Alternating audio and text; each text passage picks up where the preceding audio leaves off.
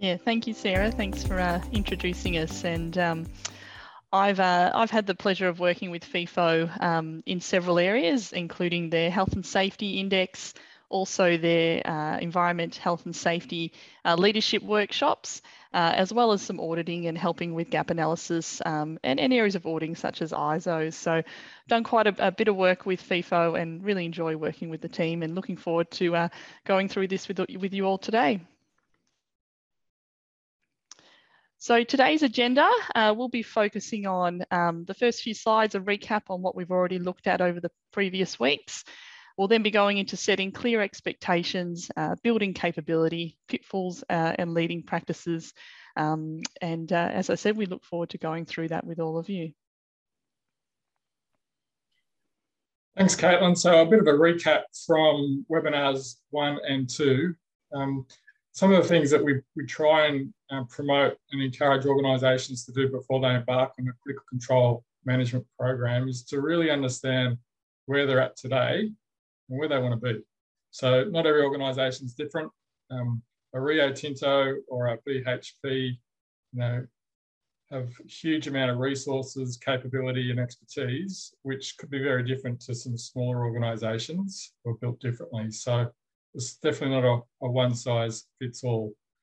We also provide different methods to measure current performance around critical control management. We do have an online assessment organisations can tap into, as well as a risk critical control workbook, which enables organisations a bit of a step-by-step guide on how to both identify major unwanted events, critical controls, and some of the things that we'll be talking about today.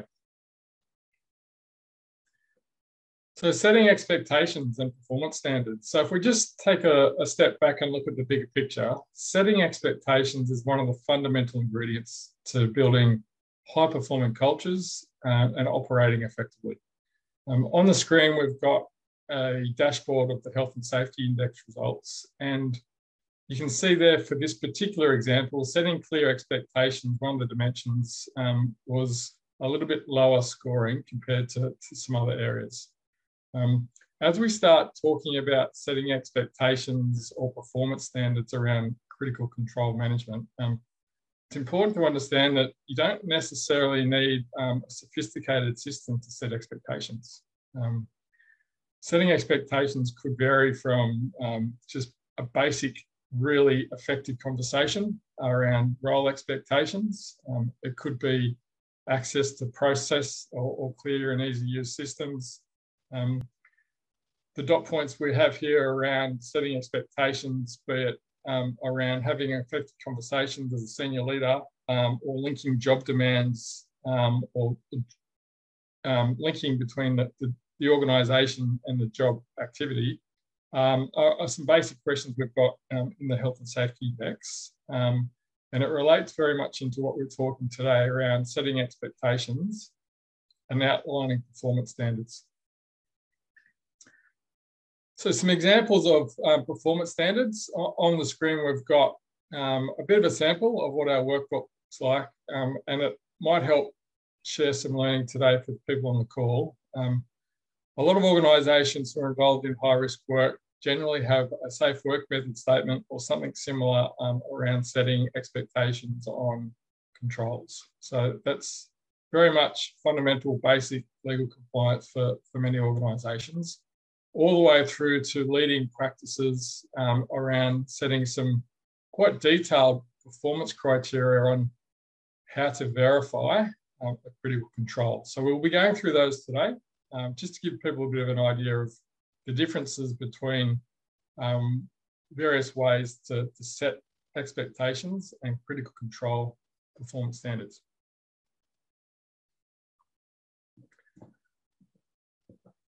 So performance criteria. If the listeners refer back to some of our advice around the ICMM guideline for critical control management, they outline some really good practical examples around setting some performance criteria. As organisations start to do this, there are lots of different examples. So here's what we call a level 4 and a level 5 example of setting performance standards. So the first unwanted event really outlines a few critical controls, such as installing RCDs or residual current devices as a critical control to help prevent some sort of electric shock or electrocution. And fire detection is often a really good critical control to prevent fire. Some options organisations have, they can have some performance criteria as it relates to the unwanted event at a broader level. And that criteria could be, for example, with RCDs, the trip and the measurements in and around, or how do we verify that the RCD is actually working? And that the method of verification could be an ejection test and the supporting frequency. Some other examples could be testing and tagging. So on construction sites, the frequency could be a little bit different. But again, the critical control around having that RCD in place, and then some basic criteria around what, how, and when the critical control could be verified. If we take that to another level, level 5, and some of these examples are outlined in the ICMM guideline, we've just created a bit of a framework on how organisations can apply it. If we look at fire detection as a critical control, there's various ways we can break that down into various performance parameters, ranging from functionality all the way through to redundancy. One mistake organisations often make is they confuse dependency with independence. So it is best practice to have your critical controls independent of each other. Otherwise, it's like a house of cards or a set of dominoes. If one goes down, the rest go down. Dependency often is, what are some of those enablers or other things that the organisation needs to rely on to make that critical control actually effective? So a good example could be systems or training, etc., that would support that RCD. The example around fire detection, a redundancy example could be something as simple as a backup power supply if the current fire detection system were to fail. So as you can see, there's lots of different ways you can skin a cat. It's fair to say that performance standards are probably one of the more complex and arguably one of the most confused areas around critical control management. So it's really clear from the outset that you really want to understand where you play. So if you want something relatively simple, something easy for the organisation to use, particularly if you're starting out, we generally recommend to start around the level 2 or level 3 rather than sort of get into this level of detail. So Caitlin, over to you in terms of setting roles and responsibilities. Yeah, thanks, Mark. So with this particular slide here, it's really highlighting that everyone plays a role in critical control management. So at the top of that triangle there, under govern and design, and we do have the two, swim lanes either side of that, whether it's operations or health and safety personnel. But at the very top, particularly looking at something like setting standards, it's really that senior leadership that outline or approve what those standards are and what are the thresholds that we're going to work under there. We then move down into that second layer around management. So management then lead that critical control program throughout their operational area. And as a health and safety personnel, we help facilitate things such as, bow tie workshops to make sure that, the right people are engaged and we are addressing those. We then work into that third layer, which is manage and coach. So as health and safety personnel, making sure that we're coaching people within the role for critical control management, and how they do that. We're assisting with things such as skills, the quality in which we do that, making sure that they understand the checklists, and the operations team at that level ensuring that it's done in their area as well. And down the bottom in terms of implementing and supporting, so really ensuring that that everyone is playing a role in ensuring that those particular areas are implemented. And again, both parties, operational and health and safety personnel supporting in that area. I also just want to touch base on with Mark going through that level 4 and 5, and just from personal experience, really the first level 1 to 3 is something that I've heavily been involved in, and cannot I guess, reinforce that having those standards in place really play a critical role to ensure that those expectations and people's role is defined in that as well. And then where required, that unwanted event moves into more detail, such as level 4 and 5. So just wanted to sort of just give a bit of, I guess, experience in that area there too. Thanks, Caitlin. So in terms of responsibilities, Caitlin, you've had a fair bit of involvement in rolling out critical control management programs. Where do you see some of the confusion lying, particularly as you start to create ownership around what needs to be focused on, whether it be a high frequency event or a high potential event? Have you had much experience in role confusion and confusion around what people need to do? Yeah, definitely. So one that stood out to me is when you begin to roll out your critical control program, you often ask employees, could you tell me what the critical risks or what are the high potential risks for your area? And one thing that stood out to me is that a lot of employees say, manual handling, or we injure our hands and fingers, so a lot of cuts on hands and fingers. And I really find that understanding or what the definition of a high potential is in terms of that catastrophic event is not necessarily understood for employees and managers. They tend to really focus on high frequency and ones that occur a lot. So there has to be a lot of education around what does a high potential look like, what is a high frequency, and not taking away from injuries such as manual handling, but just making sure that people know what the big ticket items are and why it is so important or so critical that controls are in place there to prevent a catastrophic event. But yeah, it's definitely stood out to me that people don't tend to understand what the critical risks or the high potentials are for their program. And there are things, or they are things that we work really hard on so that people know what the top 5 are. And more importantly, they know how to manage those. That's a really good point, Caitlin. And for those that missed our first webinar where we spoke about identifying materially unwanted events, it's probably worth just reflecting on that and looking at that webinar as you start to embark on setting roles as we're speaking about today. Again, some examples on the screen here, comparing what a basic level 1 or 2 might look like compared to a level 4 or 5 is, a lot of organisations do have safe work method statements in place to help manage high risk work.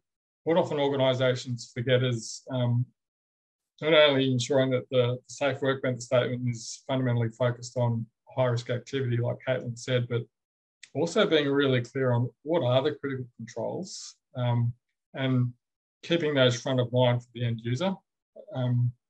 They can get lost in the forest if not careful. So really trying to highlight and prioritise those often is really valuable. Working through to leading practice, and look, this is straight out of the ICMM guidelines. So it's a really good example of how ownership can be created at different levels of the organisation, from a senior manager through to supervisor, and what role they may have to play in identifying, confirming unwanted events, critical controls, and the verification process. Breaking that ownership down into some specific activities, again, just going to another level of detail, some organisations find really useful, particularly if it's a controlled environment, like a manufacturing site or a construction site that's relatively stable. Caitlin, we've worked a fair bit into the services industry, and it's fair to say that every day is different. So going to this level of detail is somewhat challenging. Caitlin, from your example, going into the level of detail around what we've said here, do you see that as a practical way of being able to implement a critical control management program in the services industry? Yeah, look, I think it definitely helps with people understanding what their role is in the overall program and having some guidance on that. But do agree with you in that if the environment changes daily, and in some industries they could be at a different site every single day, the role can change. So some clarification around that may be needed, but it does help. I find that it does help if people know what their role is within the program and what the role is in terms of flexibility if needed. Yeah, great.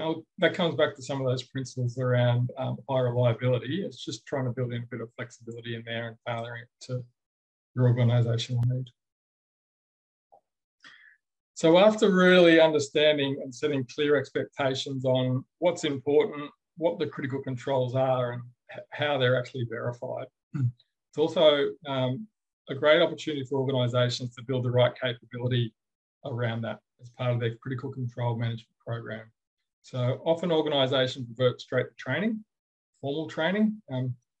Capability obviously is much broader than just training and much broader than just people. Often there's plant and equipment, processes, systems, the work environment in place in which organisations operate all need to be considered in terms of setting the organisation up for success. We've also got here a reference to the 70-20-10 model. So Caitlin, from your example, have you applied the 70-20-10 principles, or at least have some sort of stories or examples where you think that may or may not work?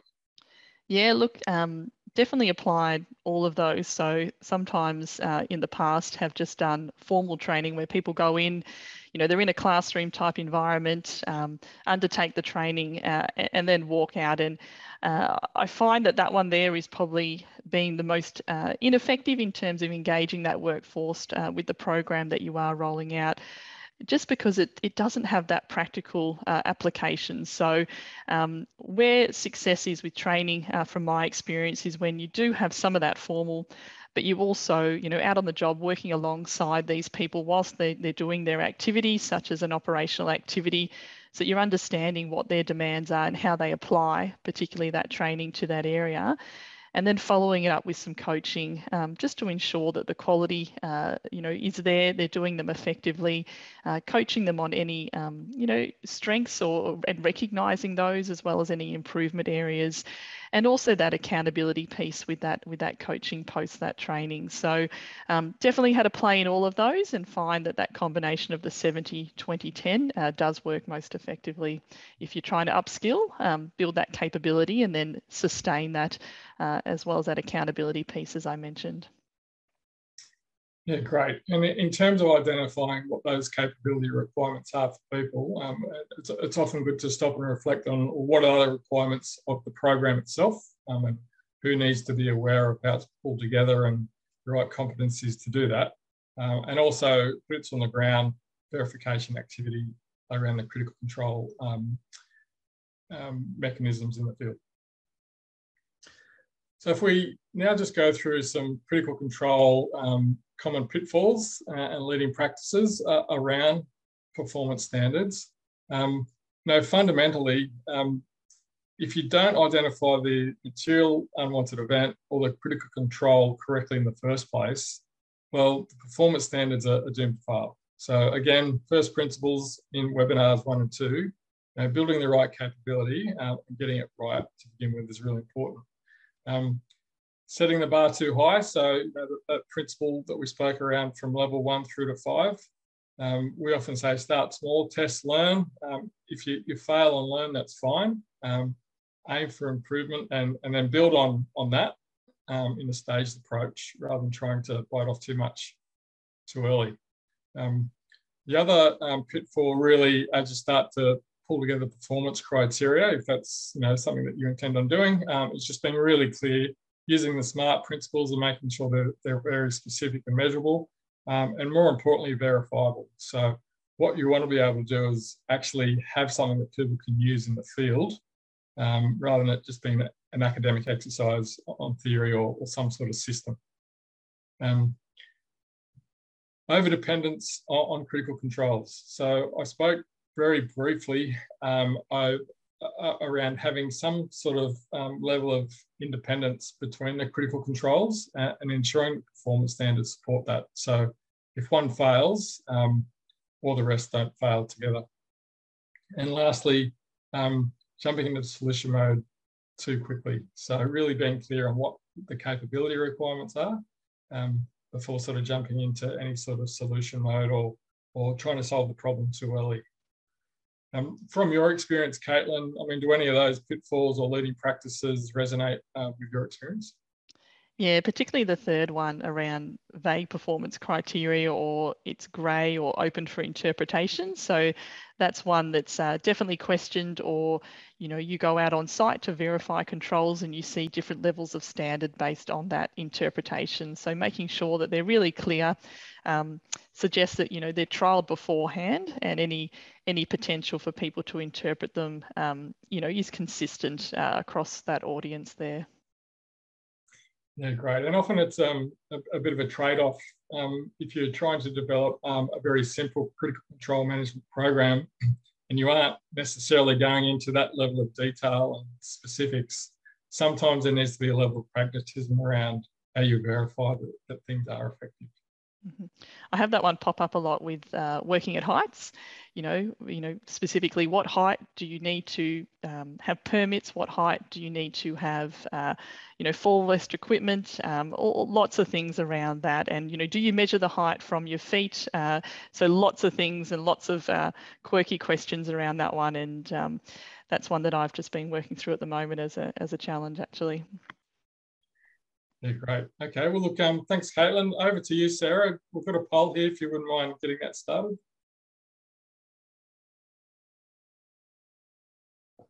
I'm just launching that poll. Okay. So the question today is, what topics would benefit your organisation? Hopefully you can select more than one. So the topics range today from defining responsibilities around the critical control management program, for those broader roles in the program itself, some specific responsibilities around critical controls and ownership on critical controls, performance criteria for each of the critical controls or unwanted events, defining capability, and lastly, delivering on that capability. Sarah, you've also got another option there too if people want to use the chat. Yeah, with a little typo in the end there, so ignore that. That's my fault, Sarah, for getting it to poll 2 so late. Yeah. Well, there's a clear winner here. I'll just wait a few more seconds if it is a competition. Okay.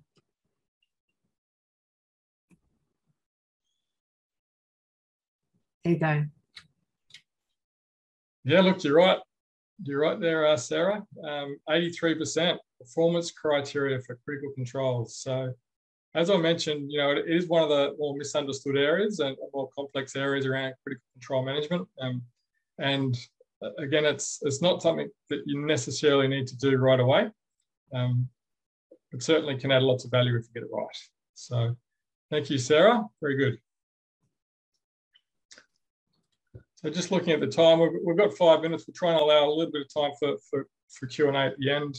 A bit of feedback that we've had over the last few webinars is how do I deploy safety software around critical control management? So we always reinforce to get your requirements right first. So as mentioned within this webinar, setting those performance standards and getting the process up right first is absolutely critical for jumping into solution mode. So we use a number of different ways to help organisations do that through either facilitated workshops, the workbook we've made reference to, and other means to really get the foundational process right first before getting too far down the path of trying to configure any sort of systems or select a system to support this. It's also probably worth adding too that as you start to grow and mature, having some sort of safety software is certainly really valuable. So I'm starting to see some chats come through the webinar there, Sarah. So well, that was me. All right. I'm sharing the link for the next week's webinar, so the rest of the series. So very good. Well, look, that times well with the slide we've got at the moment. So yeah, as mentioned already, this is a 6-part series. This is 3 of 6. We've already had a chat to both Terry and Adam, and next week Beck's coming on board to talk about a little bit more on her experience on actually verifying critical controls in the field and evaluating the broader critical control management program.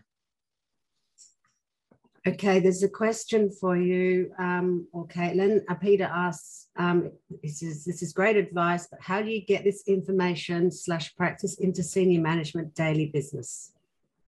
Yeah, that's a really good question. So you really need, and I hate using the word journey, but you really need to take your senior management on the journey in terms of why we're putting in place things such as performance standards. So it's around making sure that particularly those unwanted events or catastrophic events are prevented, and really having them understand the context of that.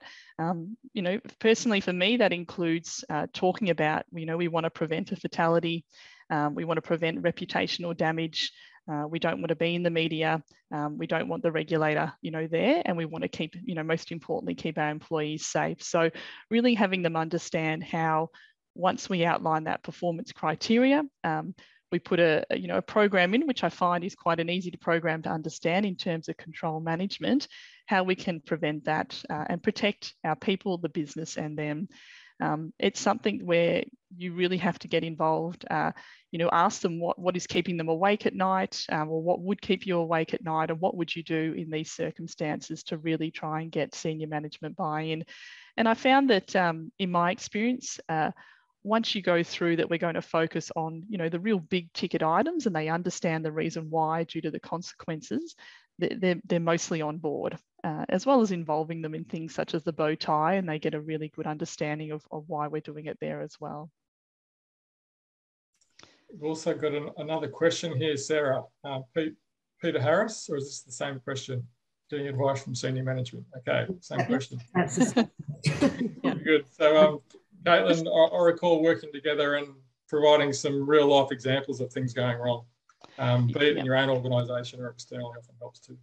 The other one that's been quite good is, you know, a mock court on around, you know, what can happen, and also having senior managers own, you know, things such as a performance standard. So we might facilitate, coordinate the workshops to identify what the criteria is, but really engaging them in that, you know, let's go through this together. Let's make sure, you know, it's achievable. They understand the reason why, and, you know, they have the sign off there and the ownership as well.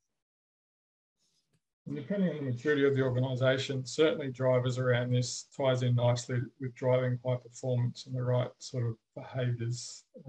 Organisations usually want to try and strive towards in terms of getting things right for it being a moral obligation, and tying in with the values of the business too. Just one other thing on that, it's a question that it's such an important thing in order to get your program up and running and being successful. But something like the Health and Safety Index, which we did with FEFO, it outlined where we sat on the index and also benchmarked us against you know, other companies and best practice.